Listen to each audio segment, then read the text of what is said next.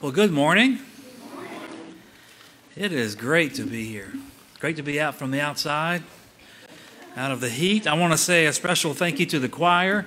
Wonderful offering this morning for the act of praise. I also want to mention Reverend Jenny Allen, who is filling in for Alicia.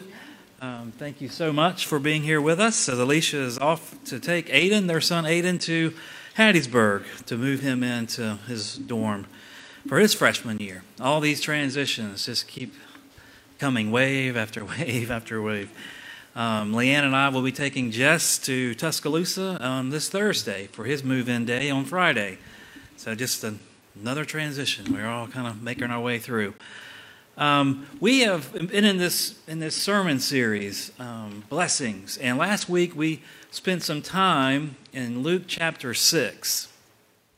And we talked about how Jesus had called the 12. He had gone up this mountain for prayer, and in this season, in this time of prayer, he had called the 12 disciples, apostles, gathered them together, called them by name. And after he made this call upon them, he led them down the mountain. And when he had reached the plain, the level ground, he sat down and began to teach them what it means to follow him down the mountain and onto the plain and into life, following Jesus as their Messiah. What does that look like? What does that mean? And we have this Sermon on the Plain, what other Gospels call Sermon on the Mount. And he begins by telling them all these blessings. As the world, as the culture, understood people as cursed, the kingdom of God calls them blessed. Blessed are you who are hungry, because you will feast. Blessed are you who are poor. Blessed are you who grieve, because you will laugh. Blessed are you who curse people when people revile you and speak ill of you and lie about you by the name of Jesus, because you will receive the kingdom of God. Over and over, Jesus begins to reiterate what the kingdom of God is all about. It says God comes into the world, intersects and intervenes. There are reversals of fortune. Where there was grief, there will be laughter. Where there was hunger, there will be feasting. Think about this. Think about what it means to have this reversal of fortune. When the kingdom of God comes near, and we begin to witness what that looks like, what that feels like, as those who are empty are filled, those who are hungry are fed, those who are thirsty are given plenty to drink, those who are homeless have places, mansions. Think about the reversals of fortune that our world needs, that the kingdom of God provides. And I want us to kind of always keep this understanding of the kingdom of God as Luke lays it out, what that means. That humanity will see a reversal of fortune, a reversal of the conditions of humanity. Today we're going to read from Luke chapter 5. This is one of the call stories. Luke chapter 5, beginning in verse 1, is the call of Simon Peter.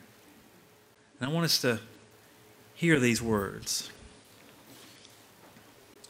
Once while Jesus was standing beside the lake of Gennesaret, and the crowd was pressing in on him to hear the word of God, he saw 2 boats there at the shore of the lake.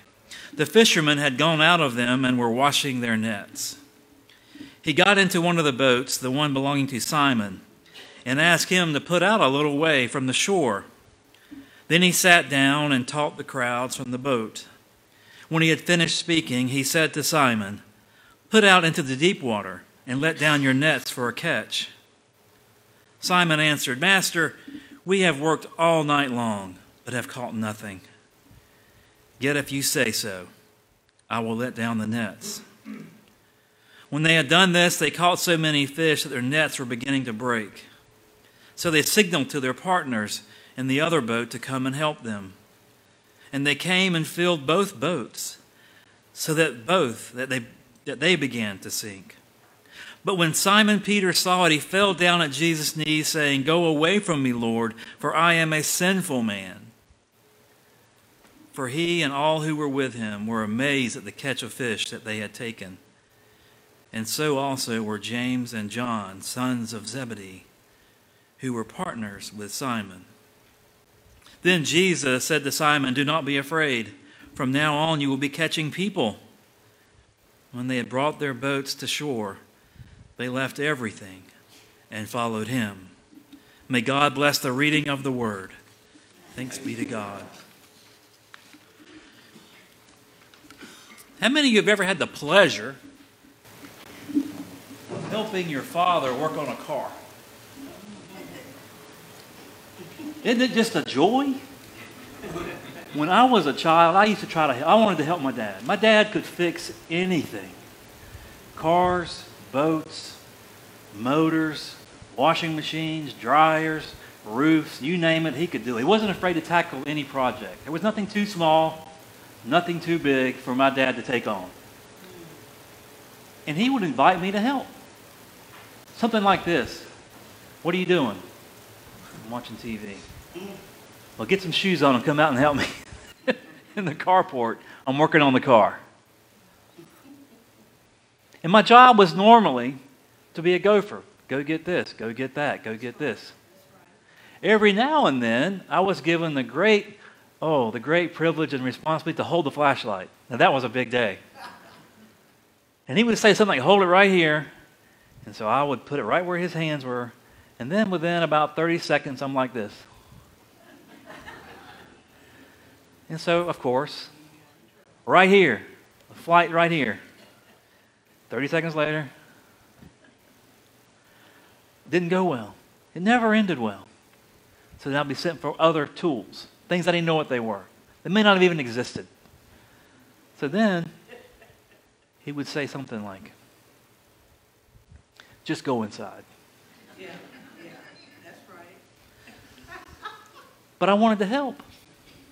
I really and truly wanted to help. I didn't have any of that I had no leanings mechanically like my dad did. None whatsoever. But I really wanted to be out there with him, just hanging, and he would let me.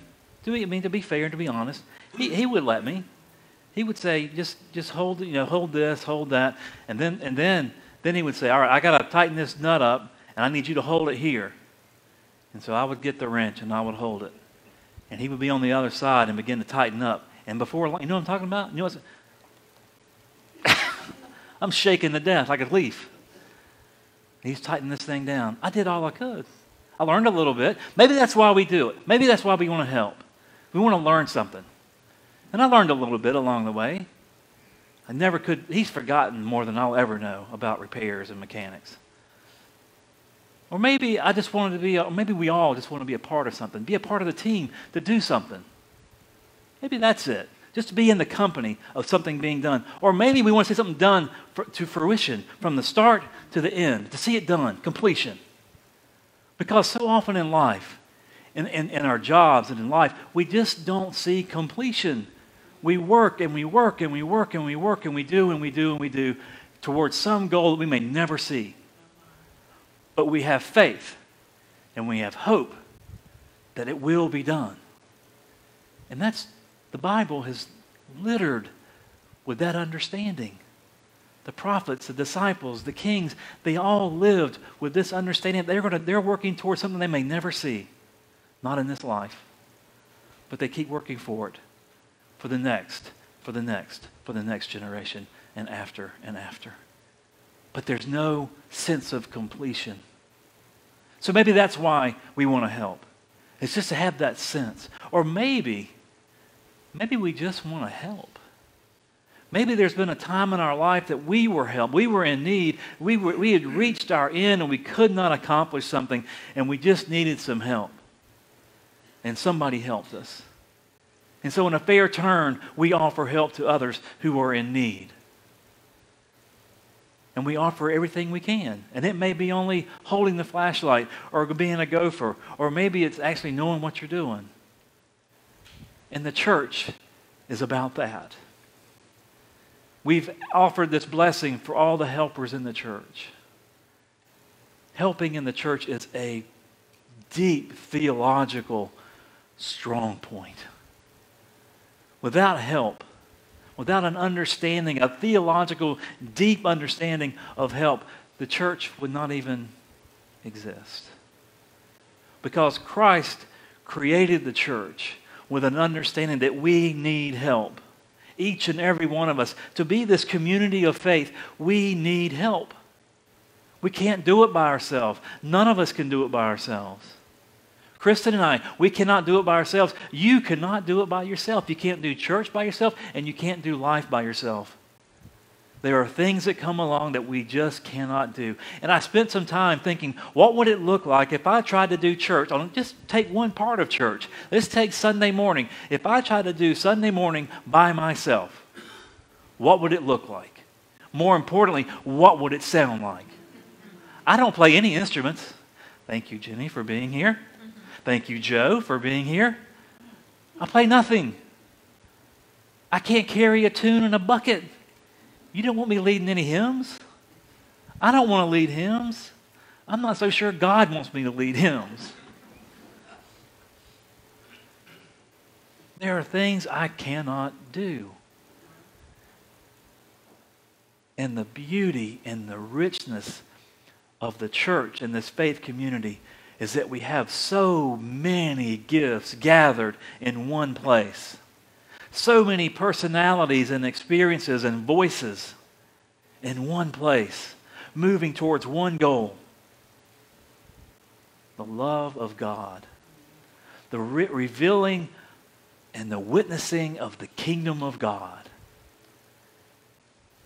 And Jesus understood that we cannot do it by ourselves. Not one of us. So think about think about the jobs and the careers, the professions that are in this room. And they all require help. Nobody can do it by themselves. Jesus understood that. And in this passage in Luke chapter 5, we have Jesus showing us again that we can't do this by ourselves. We're told that Jesus has been walking along the Sea of Gennesaret, which is another name for the Sea of Galilee. And he's been walking along, and he's been walking with his disciples, those followers. He hasn't called them yet, not by name, not the 12. But they're following. They want to know who he is and what he's doing, and they want to be close. And in fact, they're not the only ones. There are people from all over who are gathering in around Jesus as he travels, as he teaches, as he heals, as he offers miracles. And people want to experience this. And we're told they pressed in so much upon Jesus and his followers that he finally was like out of room. He had no space. And he asked Simon Peter if he could just climb in his boat and just push out a little bit, give him a little space. And we're told he climbed in that boat, and Simon Peter pushed off into some shallow water away from the shore, and Jesus sat down. Takes the posture of a rabbi, of a teacher, and begins to teach. Now, I've never been to the Sea of Galilee, but from what I understand, around this area there would have been hills going up from the shoreline, creating natural amphitheaters around the shore. And that's where the crowd would have gathered. And Jesus is out in the water, in the shallow water, sitting, talking, teaching. Simon Peter and his partners are there in the boat, and they're listening. And then when he finishes teaching, we're not told what he taught or what he said, but he tells Peter to push out into deeper water and to lower his nets. Now follow this movement. Simon is there on the shore cleaning his net from a fruitless fruitless night of fishing. I don't know if you've ever been fishing, but if you've ever been and caught nothing, they say it's a bad day fishing is better than a good day at work. I don't know. A bad day fishing is a bad day fishing. And if you're relying on fishing for your livelihood, a bad day fishing is a bad day. And so when Jesus says, I want you to push out into deeper water and lower the nets that you've been lowering all night for nothing, lower the nets that you've spent time mending and cleaning that caught nothing for hours upon hour, what did he think? What was Simon Peter and what were his partners thinking? Well, we're told, we've done this all night, Jesus, but if you say go out there and drop them, we'll lower the nets. They lower the nets in deep water and they catch so many fish that as they begin to haul the nets in, they begin to break. And Peter, seeing the problem, calls for help, calls to his partners to bring their boat over to help haul in this net and this enormous catch of fish. And we're told that both boats were beginning to sink because of this catch, this enormous, miraculous catch, this reversal of fortune. From empty nets to full nets, from empty boats to full boats. As they make their way to shore, they climb out of the boats. I imagine they unhaul the nets. And we're told they walked away. They followed Jesus. So follow the movement of this story. They're cleaning their nets after fruitlessness. No catch. They cast off the boats into the shallow water to hear teaching, to hear Jesus teach with authority. And then they push further into deeper water where they catch a miraculous net full, boat full. They've seen the reversal of fortune. They've seen the kingdom of God come near, and it has changed everything. And they go back to shore. They unload the boats, and they leave. They leave everything. They leave the boats, the nets, their families. They leave everything. This story tells us something about help. It tells us that, yes, Peter recognized that he could not do this alone, that his boat needed some help. He reached his maximum capacity, and he still needed some help. But in recognizing his need for help, he recognized he was a sinful man, not worthy to be in the presence of Jesus, not worthy to be in the boat. And he bows down to Jesus' feet and tells him, I am a sinful man. In recognizing his need for help, he recognizes his own brokenness, his own limitations. And he looks to Christ as wholeness. When he reaches out and he calls for help to his friends, to his partners, he invites them to witness the kingdom of God reversing their fortunes. Think about that. Think about what we do, what we are allowed to do when we acknowledge and we recognize that we need help, that we are sinful, that we are broken and we are weak and we have limitations. And when we call out to help, it's quite possible we're inviting all those who will come.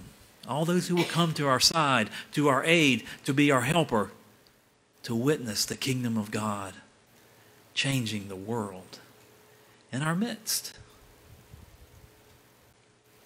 That's a powerful thing. That's a deep theological thought, this whole notion of help. And so my hope and my prayer for us as a church is to embrace that we all need help.